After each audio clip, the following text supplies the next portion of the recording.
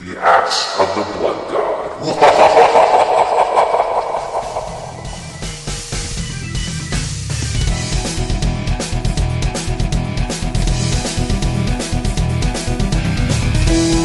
Hello and welcome to another episode of Axe of the Blood God, US Gamer's official RPG podcast where we talk about everything pertaining to the role-playing genre. I'm your host, Kat Bailey, and joining me today is a couple of newcomers, a couple of new additions to the party. Please welcome Jason Wilson from GamesBeat. Hello. And Rowan Kaiser, freelancer extraordinaire, formerly of winteriscoming.net, whose work can be found a lot of places, but we worked together previously at Joystick, where I had a JRPG column and he had a Western RPG column. Yep. Hello.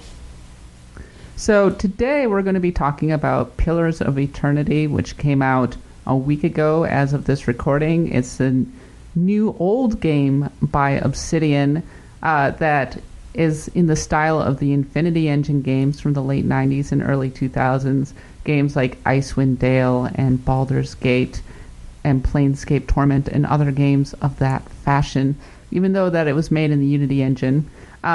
We've all been reviewing it or playing it over the past week or so, and by the time that you see this recording, you should be able to actually read at least my review, which will be going up later today. So you should go to usgamer.net and check that out. So I think the first thing I really want to do is let's lend some context to what this whole Infinity Engine thing is. And I think we should just start with, Jason, you're a longtime role-playing fan. You kind of love these games. Can you shed some light on why you really like Infinity Engine games? Well, I like all kinds of RPGs. What I really love about the Infinity Engine games were, being able to create party members up to 6 if you wanted to jigger it right in Baldur's Gate. I liked the pause controls for combat. I liked all the feedback you get from combat. I liked the control you have over that. I liked the exploration. It's the maps could be a little limiting at times, but when you put all the maps together, you get pretty big, cool worlds to explore. Some of them were written really well, some of them weren't, but I enjoy this style of RPG, and of course, because I am the big D&D nerd, all these games took place in D&D worlds, and I enjoy that. What's your favorite one? My favorite one is Baldur's Gate 2. Baldur's Gate 2. Why is that? For me, for several reasons. First of all, I love the way that it adapted the Forgotten Realms, even better than the first Baldur's Gate did. I like the characters. Minsc is one of my favorite RPG characters of all time. I love the history that you could read in the books, the history you could see in the weapons, the way it just feels like it really was a true recreation of the realms in a video game. And I love that. And I love the combat and I love the storytelling. I thought it was still one of BioWare's best stories. Rowan, when we were talking about this, about Pillars of Eternity, ahead of this recording, you referred to yourself as an Infinity Engine skeptic, and I'm really interested to hear your reasoning behind that. Well, skeptic might be a weak word. It's more hater. All right, why are you a hater? I don't like the combat. I find it a confusing mess, and it's just you press a button and everyone runs around and they hit things and hopefully you win.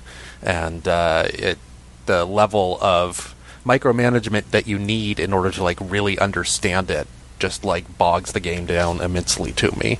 Over time, I've actually come to respect it more, particularly Baldur's Gate 1, which I bounced off of for 10 years before I finally figured out a way to kind of understand it as an exploration game that was kind of about uncovering an entire world in a way that very few games actually successfully do. They're more about going to hotspots and figuring out what's going on those, while Baldur's Gate 1 was more about just like uncovering every nook and cranny along a relatively contiguous map, which I thought was actually kind of neat, and that's kind of how I got into it. Like a game like Planescape Torment, I love the writing, but I cannot stand the combat, so I've never actually finished it. And then Icewind Dale I actually liked because combat was... It's a weird thing where the combat was the only thing you did in that game, and that was okay enough, whereas in the other games it feels like combat is just something that's getting in the way of everything else that I could be doing that the games actually do well. And Pillars of Eternity I was excited about because I wondered how much of my issues with the original Infinity Engine games came from the sort of compromised adaptation of 2nd edition combat, and 3rd edition in Icewind Dale too, I believe. Like, all of the updates I was getting from Obsidian and Josh Sawyer from the Kickstarter were like, here are all the things that we've taken about, D&D 2nd edition concepts, and we've made them smart, instead of just kind of things that were thrown into a book. And so that was really interesting to me, and I thought that that boded well for Pillars of Eternity being a game in this style that I would actually really like. Well, we'll get into that discussion in a little bit. As for myself, I kind of come into the genre... I came into the genre a little later than most people, and I didn't even play a true Infinity Engine game first. The first one that I played in that quote-unquote style would be Dragon Age Origins, which, interestingly enough, does not seem to have aged particularly well.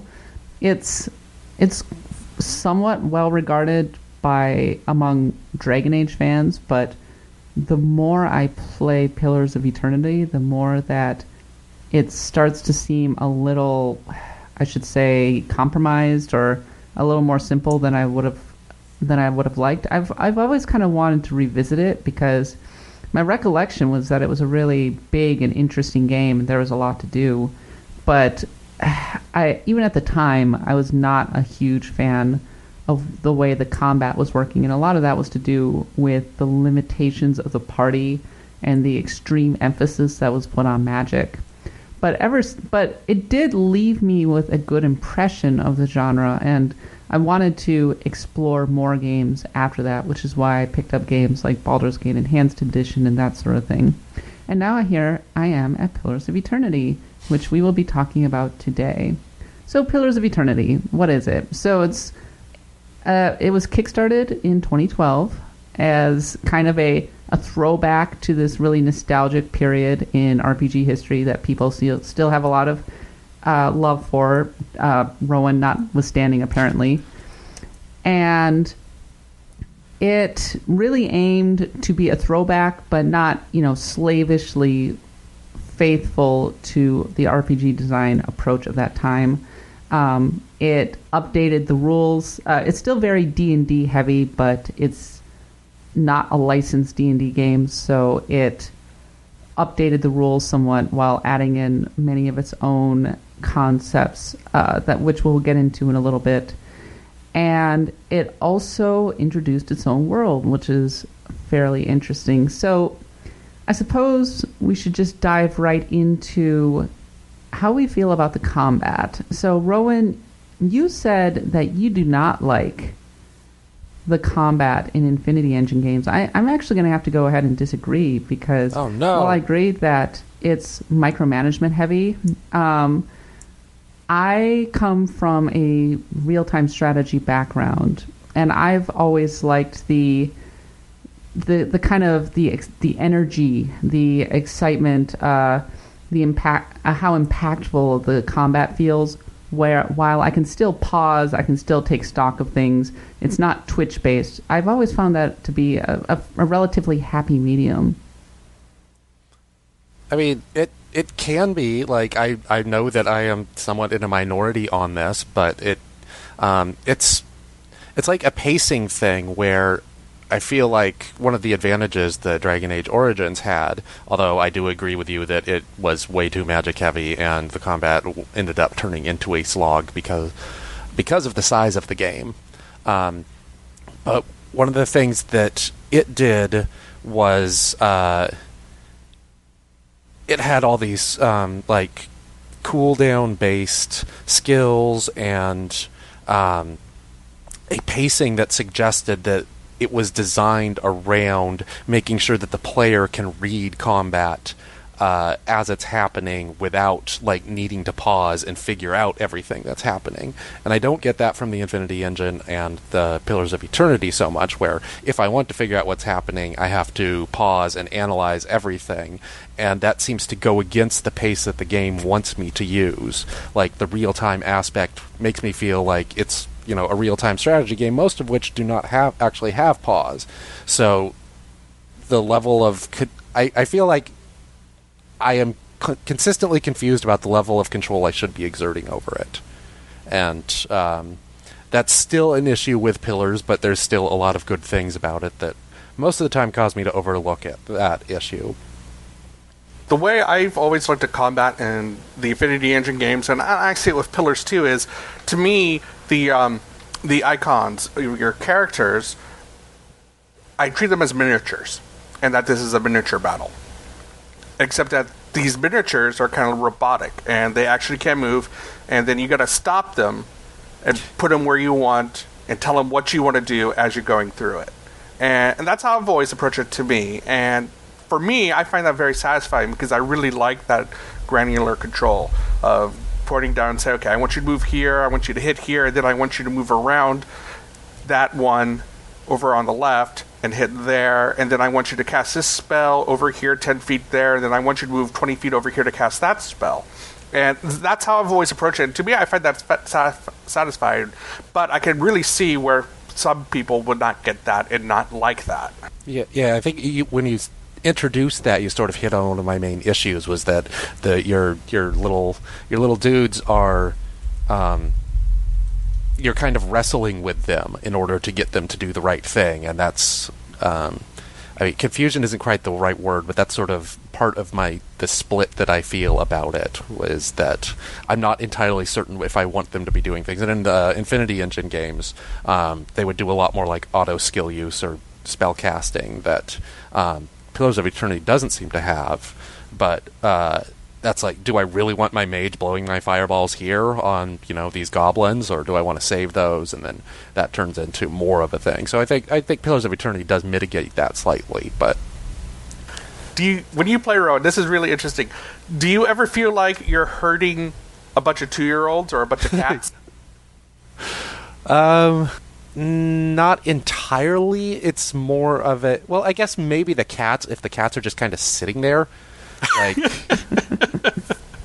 my own perspective is that I like the tactical element of being able to set a formation. I ended up setting a custom formation in Pillars of Eternity to really make sure that my meat shields were up front and my squishier mages were in back. And I mean, that's a very simple and universal concept, but flanking and that sort of thing, and being able to use the environment is really important in Pillars of Eternity. Being able to set up choke points, as it were. This is getting back to the real-time strategy thing. Setting up choke points in doorways, making sure that you are not trapped in a corner, making sure that you can't be flanked and get attacked, because magic is still quite powerful in Pillars of Eternity, but they've really balance that by making your mages so like vulnerable. They go down so quickly if they get hit that it's then easy to get. Then it's relatively easy to get overwhelmed, and it can be frustrating in the sense that there are times when it feels like the AI is not particularly smart about how they do things, and they can.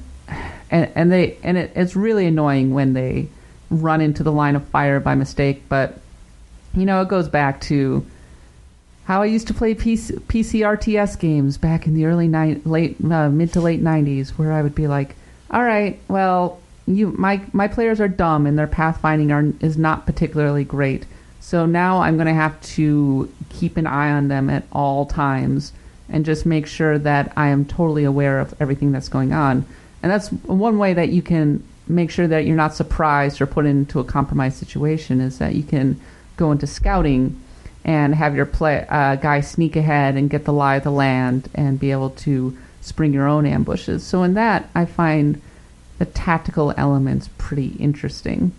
So one thing that I did want to ask about is, or one thing I wanted to discuss about actually was, so Pillars of Eternity, it's kind of a mix of Dungeons and Dragons like 3.5 and like 4th edition. And I was actually reading about this in your interview with Josh Sawyer, Jason. And one of the things that I found interesting about 4th edition was that was actually the first Dungeons and Dragons that I played. And yep, no, that was the first one. I didn't get to play it when I was in high school, so 4th edition was my entryway. And the feedback I've heard again and again is, well, 4th edition is a lot of fun if you are a casual, but it's only there to make you feel superpowered and it's way too easy. So what is your perspective on that, Jason? Well, my perspective is I don't think it feels too easy or makes you feel overpowered. My thing for it is that it changes what it was from what it was in the past, incorporating concepts that you find more in MMOs with cooldowns and daily abilities and things like that, as opposed to just the traditional you get to do this, you get to do that as your class and the standard spell progressions. Where 4E really shines is when you're bringing miniatures into it, because the whole game is set up to be working with miniatures in a way that none of the other editions were. So if you've got your map with the grid out and you've constructed dungeons and you've got those there on the table and you're moving your little guys back and forth around, the game in 4th edition would feel much more fulfilling than without that and just using your imagination for all that. Because so much of it has to do with auras and other things that happen with the battle system. I don't view it as overpowered, it's just different. And I think a lot of the real older D&D players didn't particularly care for it as much. I know some who love it and some who don't, but I think that's kind of what happens with every edition of the game that's came out since I started playing it, at least in 1983. It's been interesting, just the balance, the way that it's been incorporated into, a video game, which is obviously a very different animal from a tabletop, but at the same time it incorporates many of those basic concepts. And the balance of Pillars of Eternity's flow revolves around those knowing when to use your daily powers, and your most powerful spells, and saving them, because you know that, well, once you use them, then you don't have access to them again until your next rest. And I think that one thing that Pillars of Eternity does actually pretty well is it balances scarcity with the feeling that you still want to access those powers. So they're not so rare that I'm like, I'm never using these, but at the same time, like, they still feel like, okay, well, if I'm in a tight situation, I can break out those like level 3, level 4 spells and really go to town on a bad guy. You see, I don't find them as scarce because, unless one of you have encountered differently, I've never had a random encounter interrupt my rest. I've been able to pretty much rest anywhere where you can rest without having that interrupt, and you can just rest is safe. It's balanced by the amount of camp supplies that you can hold. So, and the camp supplies are plentiful enough that they're just one store away. Usually, you can find them in some town. So, I felt like, I can just go in guns blazing as much as I want. Literally, if I have an arquebus. And not worry about that scarcity so much. That scarcity comes into play more, and we're like, okay, I might have 3 crowd control type spells, and when do I want to use them in this encounter? But I know if I use them all up, I can rest and use them in the next encounter. So the scarcity isn't the thing that was really something I felt that came into play so much. It was more about how you just wanted to use your resources, which, comes down to most RPG systems. I think that changes at harder levels. I think you only have 2 camp supplies when you're playing on hard or something. So. Yeah. there's an interesting trend in RPGs that's been away from this system, which is sort of the basic unit of your progression, like physical progression as opposed to character progression, is time until you can rest, or amount of combat you can do until you can rest. And in general, RPGs have been trending away from that in the past 10 years or so, where the focus has been on the individual combat. And this is when you start getting these cooldown-based concepts, automatic healing after the end of combat. Final Fantasy has moved all the way to this. Dragon Age sort of did in Origins, definitely did in 2, and then pulled back in Dragon Age Inquisition. Something like Mass Effect is almost entirely based on the individual combat, because you just heal up almost instantly after, except for your shields go back up. Although you do still have to manage your health packs, but that's extremely rare to actually run into an issue with. So to go back to this throwback of the rest-based game is an interesting thing, and I think part of the reason that people have moved away from it is that it usually ends up with having a bunch of fights that aren't actually that difficult and aren't actually that interesting. And I think that's still kind of an issue with Pillars, but I think it feels like a really designed game in a lot of ways, so that even if they're one or two battles that are just I can pretty much run this on auto, they're almost always followed by one, okay, I'm going to have to rest after that, so let's blow everything. There's a really good example of that, where you'll be going, there's not a lot happening. This is in Act 3, I'm not going to spoil anything, but early on in Act 3, you run into an enemy party that you haven't had any battles, but this enemy party has a rogue, it has a couple of mages. It's basically the anti-version of your party. It's really strong, and these encounters pop up fairly regularly, and they're often pretty compelling because you have to really take into account how that enemy party is composed.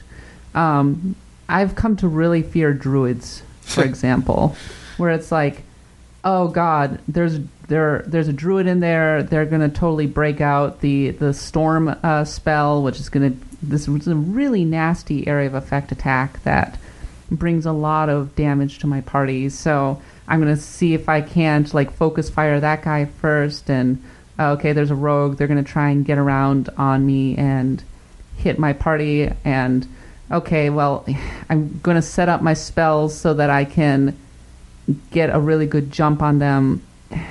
So I have, as you said, Rowan, spent a lot of time thinking about the strategy and the tactics of encounters, which is something that Pillars of Eternity does really well, in part because it's a hard game. It's not an easy game. I'm curious, what difficulty level are you guys playing on? Because I've been playing on easy, as has been recommended, and that's actually still been pretty tough. It's not really pulled any punches. I'm on normal. I'm on normal as well. Okay, so you're both on normal. What is your perspective on normal mode? Do you find it balanced? Does it work well? I think so. As I said, there are some times where I feel like the combat bogs down. It's sort of in between the encounters that are sort of in between the running into just little trash fights and the ones that you really have to try on. It occasionally has a few too many in between where it's I know I can win this easily, so I'm not even really going, oh shit, I really do need to try. So there's a little bit of that, but definitely not as much as in an older game that doesn't feel as well put together. So I guess I would say I mostly like normal, but occasionally get annoyed. Yeah, I'm finding that the balance is pretty good, but there's times when I've been finding it to be too easy. For me, it's could be a consequence of I've been doing lots of side quests and lots of tasks, and I'm finding that my characters are over leveled for certain encounters, especially some of the more important encounters. Yeah, it definitely worth noting that this is not a game where the levels scale. It is There are clear divisions of what level the enemies are, or what level your party members should be for the enemies to be a challenge. And sometimes you can get around that, and sometimes you can't. One of the things that I find really interesting about Pillars of Eternity's combat is the way that they approach the armor. So what they do is there's not a definite hit and a definite miss. There is a system where one of your characters they'll get winged by an attack, or they'll get partially hit, and it'll do some damage. And they intended it as a kind of more realistic approach, and it really impacts how damage is doled out, because there are skills that you can take that will turn, for example, a partial hit into a full hit, and that sort of thing. I'm curious what your guys' perspective is on that system. I feel like I want to like it. Like, it looks like a cool system, but the level of complication that it's at, where you have all these different types of damage, and then like statistics of resolve and will that like will enhance those hits and things. Like, it seems like a good system, but I just cannot bring myself to really get into dealing with it at the level that I sort of want to engage with the combat. So like early on it starts talking about the difference between like piercing and crushing damage, and it says that your characters will complain if they run into an enemy and they're holding the wrong weapon type, and they'll say like, oh, I can't hurt this guy, and they do that first time, and I'm like, okay, I'll just sort of wait for those cues and then switch my weapons if that happens.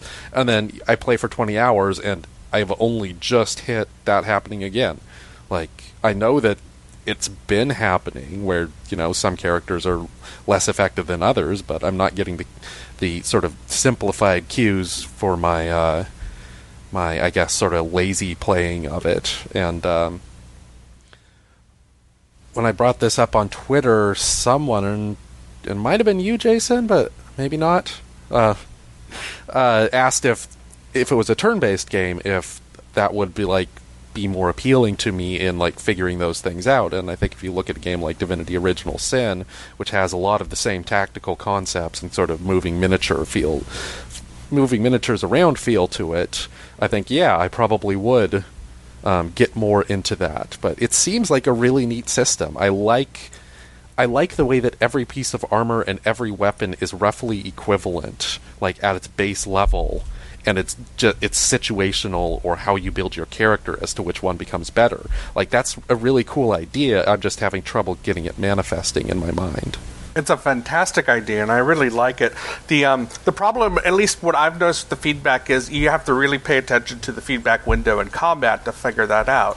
Or you just start memorizing or taking notes on what does well and what does what. I mean, the system goes beyond just the old D&D of, oh, skeletons are resistant to your sharp weapons, use blunt, that you would see in the Infinity Engine games. And you have to take it apart into how the elements would work, or how one of the 4 different types of damage will work.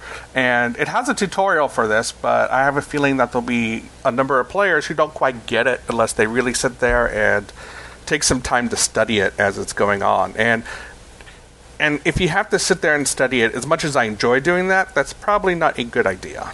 And that's probably not the best way to design it. So, you know, if they could have had a tutorial that walked you through it more, that probably would have been better. I would also note that the combat window, or the sort of text window, is really, really small. It's like 1.5 lines by default. You can stretch it out, which I did, and I basically binged on the game yesterday in preparation for this podcast, and I stretched that out, and I started getting into it a little more. It also helped that I was like in and around the city, where I was dealing more with story and quests and sort of character development than the simple wilderness combat that had kind of bogged me down. Yeah, and I've played this on 2 different monitor sizes. I've played it on my 12-inch laptop and my 24-inch desktop, and Yeah, it's much easier to see the feedback on a bigger screen. I mean, if you're playing this on a small laptop screen, I feel for you. It's hard. The million-dollar question now, and it's totally not fair to compare the two because in some ways they're very different games. But it is something that I've seen come up on Twitter and multiple accounts. Which do you prefer, the combat in Pillars of Eternity or in Divinity Original Sin? Oh, can I answer first? Go, I Jason. already answered, so... Yeah, you already answered. Well, you're a hater, Rowan. Personally, I think this is poppycock asking to choose between the two of them. They're different, and they're designed different, and they give you different types of interaction. I think they're both good, and I enjoy both. If that's a dodging your answer, then I will say it's a dodge. But I honestly, one of the things that really bugs me about RPG fans is how they will laud one system over another. I think it's, we need to be a little more critical about that and say, okay, well, you know what, we can like both or we can hate both, but let's look at what really works or what really doesn't. Now, when you take Divinities, the fact that it's all turn-based, I really enjoy that. I love the way the elements play into it. But at the same time, I feel like I have more control over my characters in Pillars, and I like the different armor types and how that interacts, and the deflection bonuses you get from things. See, I'm the Rowan Kaiser of Divinity. I'm a hater, and I recognize I'm in the minority here. I do think that they have some really interesting concepts about the way that different elements combine, and it definitely helps the strategy. I just don't. It's just a personal preference thing. I don't like the turn-based component. I think it's because I had the wrong expectations going in. I thought I was going to be getting something along the lines of an Infinity Engine game, and instead I got something totally different. And yes, I did not particularly like it. I did not particularly like the pacing of the battles or the way they flowed or the way that they felt. And it turned me off pretty quickly, and I was like, I don't really want to keep going with this. Yes, I am aware that I'm missing a fantastic game, but, first impressions can matter a lot when it comes to an RPG's battle system. I think that it has similar sort of issues of it bogging down. It's a big game. There is a lot of combat, and maybe there is too much of those medium-sized. You should be paying attention to the environment, but you really don't want to. It just feels like the turn-based system that it had made you learn those systems that the Pillars of Eternity combat doesn't really make you learn, and you should learn them. So yeah, no, that's a very good point. You can kind of fudge your way around. Yeah, so, I wouldn't necessarily say that, Pillars of Eternity would be better if it had a turn-based combat system a la Div Sin, but, I want a Pillars of Eternity tactics game. That's what I want to see. Something that's not like this quest thing where you have these sort of mini encounters all the time, but where you have these knock down, drag them out, long, slow combats that are the entire focus of the game, as opposed to sort of one component of many. I think that would really get me into the systems. And so you want your Fallout Tactics version? Not necessarily Fallout Tactics, but yes, something like that. So I think the interesting comparison to me is less Div Sin and more Dragon Age Inquisition, which is sort of a totally different descendant of the Infinity Engine, and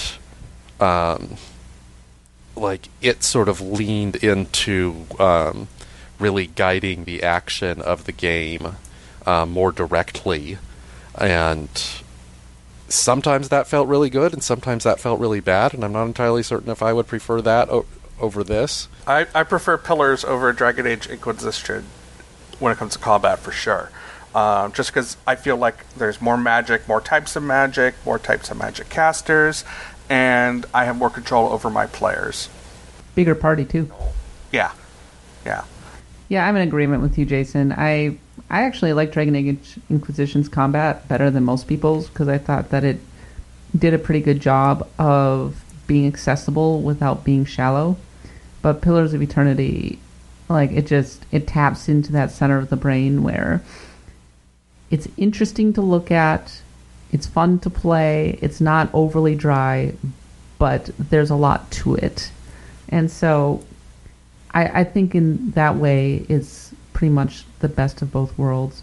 But we've talked about the combat for a while. Let's talk about the game at large for a while. One thing that I'm really curious about with you guys is how you ended up approaching this game. So for me, because I've been kind of, I'm reviewing it, like I've been more or less critical pathing it, which is to say I've been mostly focusing on story quests. This is not an artificial approach for me. I actually generally will just follow the main path, and if something interests me, or if I see a quest that's kind of cool, I'll go wander off and try that, or I'll just wander off and try a different area. I haven't felt particularly compelled to wander off the beaten path. Certainly not to the extent that I did in Dragon Age Inquisition, where it seemed like I was always opening some new interesting area. In Pillars of Eternity, like they will center the action in certain areas. So I mostly stayed within those areas, and if I happened to find a quest that was interesting to me, I would do it. But Jason, you've had a much different experience. You've been like really doing everything. I'm everywhere. I swear to God, I have total ADHD when it comes to staying on the quest line. I've been poking into every little corner of every map of every city. I've been going down a bunch of quests. I've taken a bunch of bounties, and I'm having a blast with all of it. There's some really cool things that happen in the stories that are side quests. A couple of them I actually found to be rather moving or poignant from a story standpoint, and they may have nothing to do with the main story, but I think they're really well written additions. Now maybe I'm just a sap, but I really like them. Yeah, well, one of the things that I found interesting was we were talking about Pillars of Eternity over drinks last night, and you were like, "Yeah, what did you do with the the leader of the Gilded Vale, which is one of the earliest towns that you run into, if I recall correctly?" It's very early on. You walk into this town, you see a tree with like lots of bodies hanging all over the place, and it's obviously like something weird is going on. And the way the game flows, you can just walk right on out, and that's exactly what I did. But you ended up sticking around and like doing a lot in that area, right? Yeah, and I resolved that quest. Mm-hmm. And you said, and the thing that jumped out at me was you said that the actions that you took in the Gilded Vale like really impacted your experience later on. Oh yeah. How so? Characters mentioned it. Your reputation reflects it, and that reputation takes place somewhere else. I mean, heck, there is even one character from a quest from that area who shows up in another place later on in the game, and he actually references, "Oh yeah, you did this for me back there. That was really cool. Thank you." Yeah. I'm a side quester. My general RPG path is load up the journal, figure out the most efficient way to like go to a place that will get me the most progress on the most quests, do that, figure that out again, do that again, and just kind of keep doing that.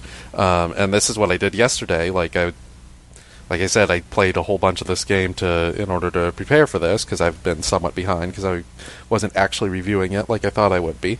So I was taking my time, and I just stayed in the main city and did pretty much every side quest I possibly could. And yeah, that's typically how I play, and this game makes that possible. And I think this sort of goes back to the feeling of it being very designed. This is sort of an Obsidian thing, where their structure of game is they've always tried to be like a happy medium between open and guided. Their typical reputation or their history has been they do like sequels to games that other companies make, and those sequels are often buggy.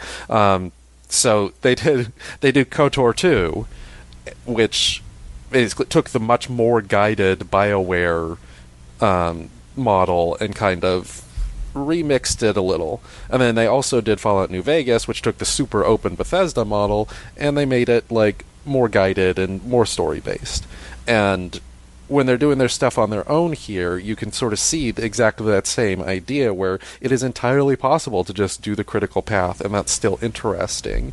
And it's entirely possible to go and just do your side quest wandering. And I think they've really managed to like hone that sort of structure in a way that includes narrative support for it, like those reputation events. And like in Fallout New Vegas, where at a certain point on the main quest line, you have to make a decision about who you're supporting, and that will end all those other quests. And that would like freak people out, but that's like they want the way that you have played the game to manifest in the game itself, and that's included in Pillars, and I think it's well done. And I'm not as far as either of you or finished, but I'm definitely seeing my actions sort of open up new doors and close other ones, and I think that's a good-ass way to design an RPG. Really quickly, I'm curious, what is the composition of your party? So, for me, I ended up rolling a fighter, which I kind of regretted because I don't think the fighter is an especially good class. It's fine as a kind of a tanky class that can do some decent damage, but my main character hasn't brought a ton to the fight. She ended up being a two-handed sword user. I like the flexibility that it affords in that front. And then I ended up using, let's see, I have a druid, or I have the druid that you find who is really good. I think druids are a great offensive magic class. They're pretty meaty too, so they're quite strong. I've got a paladin just as a tanky kind of character that I rolled up myself, because if you're finding that you have a hole in your party, you can just go buy an adventurer, which is really nice. I've got a ranger that I also rolled up so that I could have a bear. I have the offensive wizard. I forget what his name is. He's kind of like an elf, but not really. Aloth. Yes, him. And him/her, because there's some interesting things going on there. And a cleric, or crazy cleric, because I like having a mad preacher in my party. It's pretty great. What about you guys? Well, my main party has been my death-like wizard, Aloth, Dorlance, the mad priest, Adar, who's one of the first fighters you meet, Pelagenia, I don't know if I'm saying that right, that's the paladin, and then I've been switching out Kadaro, the chanter, Sagini, the rain halfling, well, Orlin, not Orlin. She's a dwarf. The dwarf, yes, thank you. The dwarf ranger, and then the breathing mother, who's the psionicist. Well, excuse me, Cypher. Yeah, I basically have just been going with the party members it gives you. I rolled a ranger at one point, but then when I got Sagani, or I started with a barbarian, I should mention that. And then I rolled a ranger when I was sort of having some trouble with some of the early things, so I had the ranger, mage, fighter, and barbarian, and that was like a decent 4-person party for the first section of the game. And then I've basically been just taking what it gives me, and only just got the paladin, who forced me to choose who I wanted last night. I kind of been having trouble because I sort of feel like I would be more into the systems if I had rolled all of the characters and was sort of guiding it that way. But I'm also torn between that and the sort of Obsidian BioWare model of you want all these different characters in your party because you get all the conversations they have with you and each other. So, like, when I play one of those games, a Mass Effect or a Dragon Age, I'm constantly switching who my main party is because they're going to talk to each other, and I want to see that. That's like one of the most fun things about these games. So, yeah, I think there's a tension there that is, like, it's great if you feel like you want to play the game twice, but I'm not sure that that's necessarily a benefit. But yeah, I also find that the written characters are a little less personality-filled than a lot of Obsidian games. And that might be because I haven't quite gotten to some of the wackier later ones. But other than Durance, so far all the ones I have are sort of laid back, and in Adair's case, I really like how laid back he is. He's sort of this American Midwestern type that you don't actually get in most video games. Midwestern, interesting. That's exactly what I thought of him. That's so funny you said that, Rod.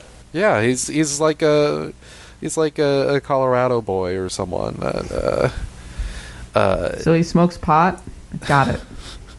No. Before that, he's grew up on a farm, and he's just trying to figure out how everything goes. Except he's already kind of figured out how everything goes, and I don't know. I just really like that type is included in a game. But other than that, I haven't really engaged with the characters in a way that reminds me of some of the better ones from Obsidian or BioWare's past. Neither have I, and I've been slightly frustrated by the feeling that I'm missing a lot of characters because I have periodically gone out looking for characters, like whenever I enter a new wilderness area.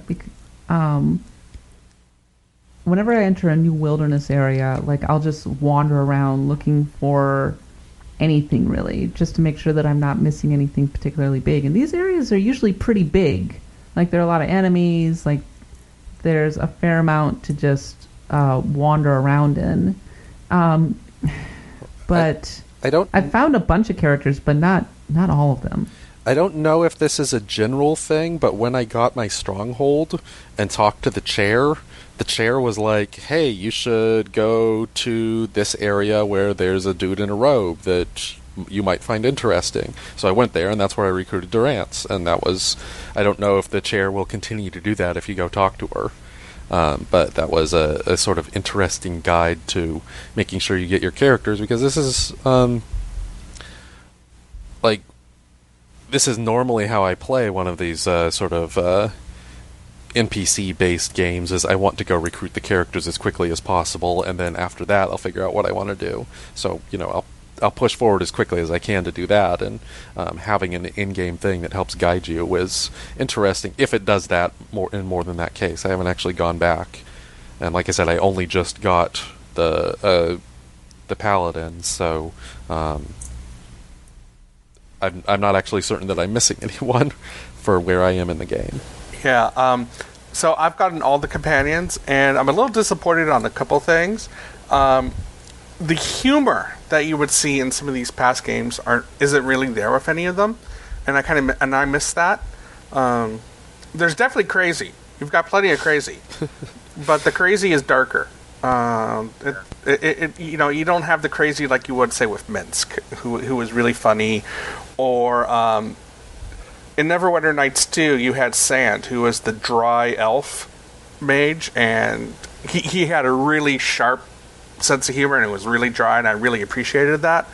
And I'm really disappointed that there isn't one companion for every class. Yeah, that's strange. Yeah, there's a couple classes that are missing, including one that was really surprising. Yeah, and not only that, but when you are first getting started, I don't know if this is just my perspective, but it feels like you get a bunch of casters and otherwise squishy type ranged characters early on, but not meat shield characters. So my first time through the game, when I say first time, my first attempt which ran into a game-breaking bug that forced me to restart, was a ranger. and I was pretty frustrated early on because my ranger was a bow, used the bow, and then I had a cleric and I had Ader, and that was about it. And the only thing that stood between me and like getting mowed down almost immediately by like wolves was my own wolf, who usually died really quickly. I had a hard time finding a good meat shield, so that actually also played into my decision to just start over. This time I rolled a fighter, and then I had more success. Did you guys perceive that? Yeah, a little. What I did was I bought a couple of adventures and rolled up meat shields. Yeah, that's what you kind of got to do, right? Like, you got to fill your party gaps by going out and buying an adventure. But that's not, it doesn't suggest that. You kind of got to figure it out for yourself, which gets back to the tutorialization that we were talking about earlier. I don't know if it's necessary, but it'll make it easier. It actually did suggest it to me when I was exploring near Raedric's Keep, which is where the Lord resides. Like, this dude comes out of it and he's like, "Only you can save us now. We tried to take the keep down because this guy is such a jerk, but he beat us, but you are our best hope, but you should probably have a full party, and if you don't have a full party, then you should go to an inn and find some adventurers." Okay, so you got that. I never had. By the time I got to Raedric's Keep, Rowan, I had a full party. Yeah. So that I didn't get that. Yeah, Ader is the first character you're probably going to get, and he's very easily convertible into a tank, which is what I have done. So I did not have a meat shield problem. Also, I was playing a barbarian, so I was partially melee. But yes. So, wait a minute. What was your build for Ader?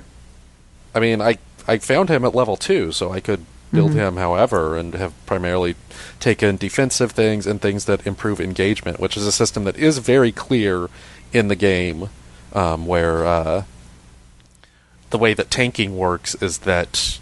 but he's a caster, right? No. Ader's Am I thinking of somebody totally different? You're thinking of Alath, probably. I think I am. Describe Ader to me really quickly. Ader, you find him like right under the tree. He's hanging out by the temple in the middle of town. He's our Midwesterner. Yeah, and he's a worshiper of. Him? You might have just missed him. If you said you blitzed through there, Kat, you might have missed him. I sort of missed him the first time around, and then I went back, and there he was when I was just wandering through town. So, man, really? He's not kind of elf-like, is he? Nope, he is a blonde Midwestern dude. Blonde Midwestern dude. Wow, I think I totally missed him. How do you spell his name so I can find him? It's Eder. There's an accent somewhere in it. Over the second E. Oh yeah, no, here we go. No, I never got that guy. Holy crap. See, I told you, I felt like I was missing people. Okay, so I was thinking of somebody else entirely when you were talking about him. Because, God, I can't keep track of the names in this game. I swear to God. This is interesting because he's actually the first person you could... Well, first or second person you recruit into your party, depending. Yeah. Depending on where you walk, but he's probably the first one that you should notice because he's sort of a Garrus type who's the entry into the world character, where he'll sort of explain some of the history that's really guiding local events, and he acts as a kind of voice of reason who serves as kind of a moral barometer where sometimes he's okay with hyperviolence and sometimes not. So I was confused because I was thinking of Aloth, who is from the Ader Empire. That's why, I kept hearing that name, and I was like, yes, him. Yes, my elfie mage guy, who you also find in the Gilded Vale. Yes, he's over by the inn. Yeah, no, I totally missed that character. Wow. Well then. That's what I thought. I was trying to talk to everybody. Well, most of the time when you talk to somebody, you'll get the vision of them. I had a friend who called it the ability to see their Wikipedia page. I mean, that's pretty much it, right? I mean, it's better written than that, but yeah. Now I got to go back to Gilded Vale. Luckily, like, fast travel's no problem. I just noticed, and I'm not sure if they patched it or something, but when you press tab to see, like, if there are items or whatever around, the Wikipedia people have their names in, like, a gold background as opposed to the brown ones that everyone else does. Yeah, that was there since I first started playing. Okay, yeah, well, I just noticed it. It's pretty subtle. So that's sort of helpful in figuring out who you can talk to. I should know this, and I don't, but I think those are backer characters for the Kickstarter folk. Oh, yeah, that makes sense. Interesting. So people got to write their own background, and you got to learn about it? I don't think people wrote those. Those are way too well written to just be crowdsourced. So they just pitched. Yeah. They pitched the idea, and then Obsidian went and wrote them. Yeah, that seems more likely if that's what it was. Yeah, probably. Because like you look at the gravestones that are filled with like the backer notes, and those are definitely not as well written as the Wikipedia entries. No, and are quite sillier. Yes. So we're getting on toward an hour now, but there are a couple things I wanted to hit before we wrapped up. The first, really quickly, thoughts on the Stronghold. What do you think, Jason? Do you like it? I like the Stronghold. It's got some limitations. There's some things I wish it did better. But I really like having a place to go back. You develop it. You're basically remodeling the place as you go, and parts that are in shambles will then no longer be in shambles after you pay some money and wait some time. Important people come and they give you little buffs, and other people come for little quests that you can send party members who aren't being used at the time in your party on these quests. And then, of course, you have the best part is you have a dungeon underneath your Stronghold, which I really like. But the benefits for the Stronghold seem a little weird. For a place that seems to be lively, it's pretty dead. Yeah, that was my main problem, was that it was a little deader than I would have liked. Yeah, but it's a good place to go to find provisions for crafting things. It's a good place to go rest if you ever need a place to rest. You'll get buffs depending on what buildings you've rehabilitated. You have a jail, so once you start collecting bounties, you can imprison people. It's fun. I like it, but I think you could have done some more with it. I would have, at this point, besides the dungeon side quest, there's really no other quests that go with it, and it doesn't really play any importance in the storyline that I've played so far. Yeah, it's a little weird in that it's telling you things like your stronghold was like almost under attack, but some guys were like repelled, and I'm like, okay.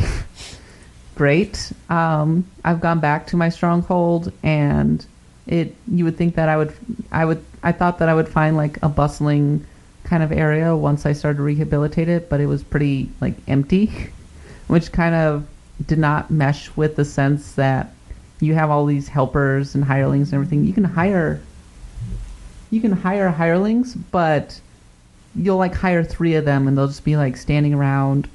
You'll randomly get like a drunk showing up who's lowering your prestige. So it feels like it's telling you that it's a really busy, bustling place, but I never really got the sense of that, and that kind of lowered my engagement with the Stronghold. It's no Suikoden 2. No, definitely not. There is no Iron Chef aspect to it. No, and gosh, I wish there were. And Obsidian's done the Stronghold thing before with Neverwinter Nights 2, where you rehab a Stronghold and things happen there, and it plays a role in what's going on. And so it's kind of a shame that it doesn't seem to be the same level of interaction. I think this sort of goes along with an overall design decision that they made with the game, which was probably because this is the amount of money they had. It's a decision that makes perfect sense. Was that this is a very written game. Like when you start the game, there's not an opening animation. There is a narrator reading your character's history and what's happening to them right there. and it's just scrolling text. And there are a bunch of situations with like mini kind of dungeon master or game master moments where you have like little choices that turn into skill checks that these are all just like super written paragraphs, and the Stronghold kind of goes along with that. It's like here are the mechanics of how this works, and if you want to use your imagination, go for it. But it's not going to provide you with a huge bustling idea, and I'm not sure that. But it doesn't really work with the Stronghold. It works in those kind of dungeon master moments. It works in a lot of other ways. I don't mind at all that, as you said, it's a very written game. But in the case of the Stronghold, I feel like if you're going to introduce that component, you want to visually convey like its rehabilitation as you pour lots and lots of money into it. And I don't know, it still felt like an old ruin for the most part, even after I had bought tons of different areas. The best I could say is that, hey, like the cottages look better now. Yeah, it's it also feels like it's sort of like an expected thing that's not necessarily a good thing. Like Baldur's Gate 2 had a castle that you sort of turned into your headquarters, and this is a lot of players seem to like this RPGs where you get a house or a castle or whatever, and you sort of build from that. It's never really been something that I've liked, except when the game really goes all out for it. Like I said, Suikoden, Dragon Age Inquisition did a pretty good job of this too. Skyhold is definitely a big part of how the game feels, and this just kind of feels like it's going through the motions in order to appease people who want. Yeah, if you're gonna have a Stronghold, if you're gonna have a base, it needs to be its own character almost. It needs to have a sense of being important to the overall story. And if there's one thing that, Dragon Age Inquisition succeeds at than anything else, I thought it was that with Stronghold. Yeah. With Skyhold, excuse me. So, we've been talking about Pillars of Eternity for the past hour, so let's share our final thoughts. So I guess the big questions that I have are good game, and also does the Infinity Engine style hold up after 15 years? Because while Obsidian has definitely made some changes to the style, have brought in some like modern twists, have modernized it in many ways, it still feels something that's very much out of the late 90s. What do you guys think? I mean, good game, I think, is a clear yes. Like, it's really good in almost all cases of doing the things that it wants to do. It feels like and then working with the player, how the player wants to do that. Like, it manages to like get the right level of engagement in almost all cases. In terms of the Infinity Engine holding up, I mean, I didn't like it when it came out, so obviously not. Hater.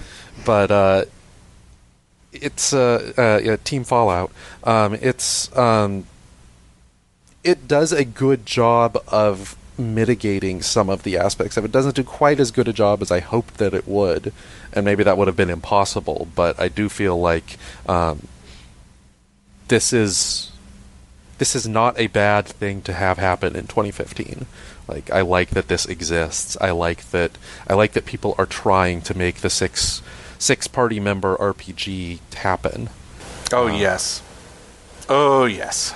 And I think there is a weird tension between like the rolling party members versus the created ones or the pre-created ones.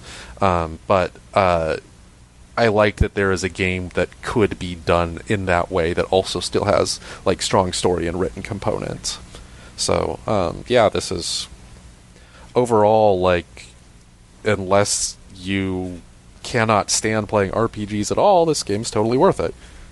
And if you can't stand playing RPGs, why are you listening to this podcast? Yeah, I'm quite happy with it. I really like it.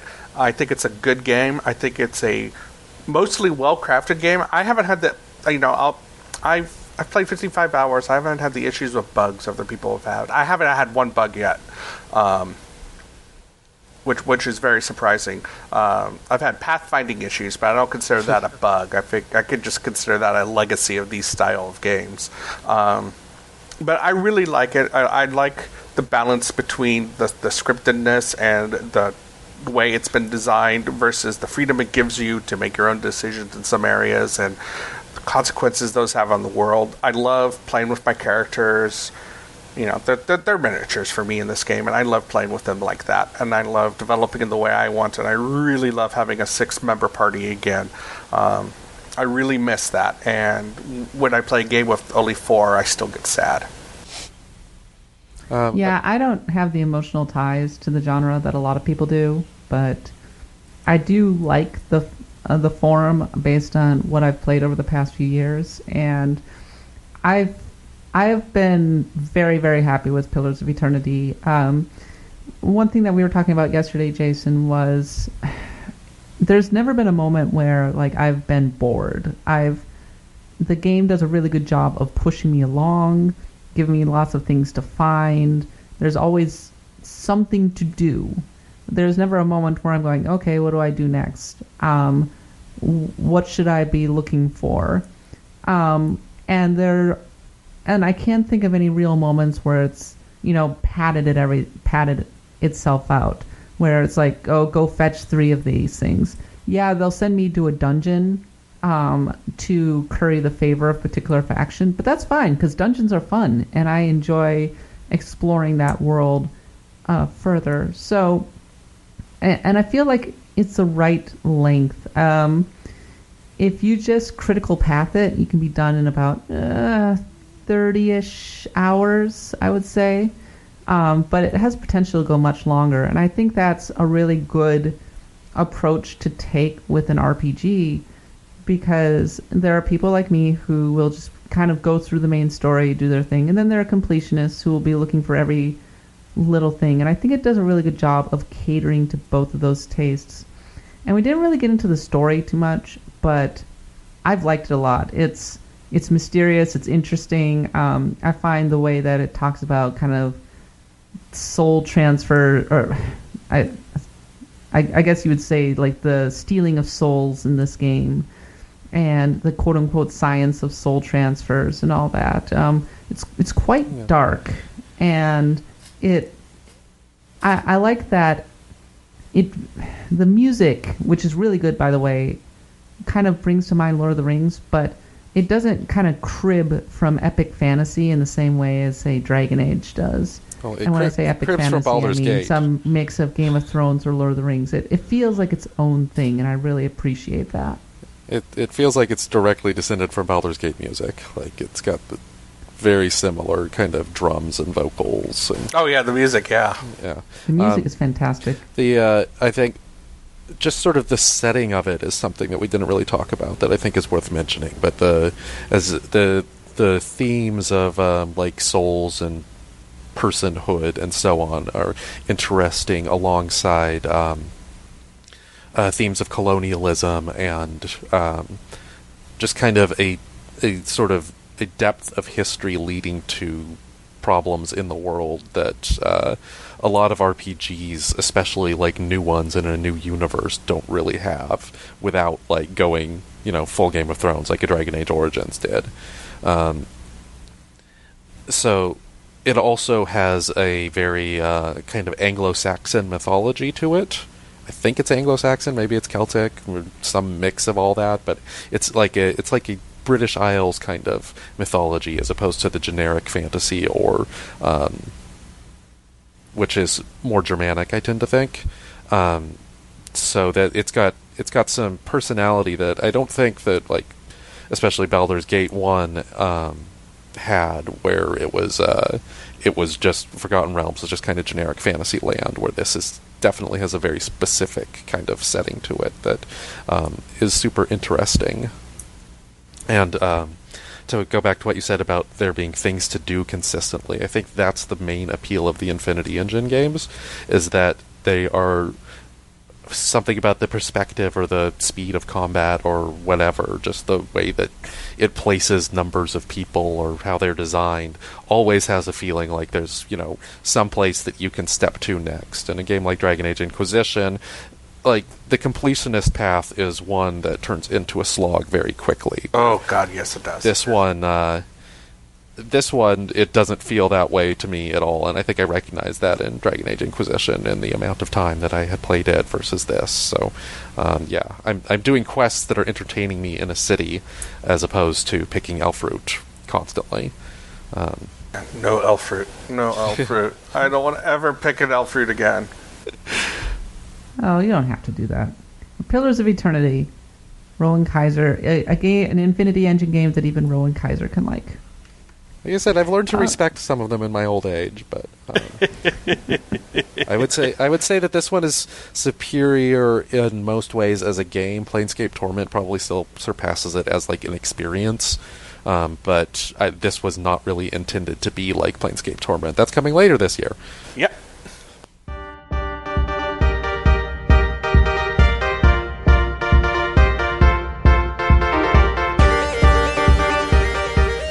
Okay, well, those are our thoughts on Pillars of Eternity.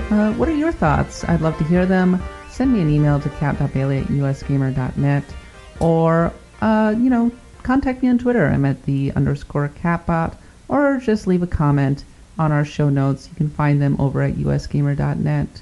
Rowan, where can you be found? I am at Rowan Kaiser, all one word on Twitter, and that's probably the best way to find me anywhere. Although, if you prefer Jason? email, it's also rowankaiser@gmail. And Jason? You can find me on Twitter at Jason_Wilson, all lower cap. Or you can find me managing GamesBeat, which is what I do during the day, and sometimes at night, and sometimes on the weekends. Well, all right then. Yeah. We'll definitely make sure to do that. And you can always drop me a line at jason.wilson@venturebeat.com, all lowercase.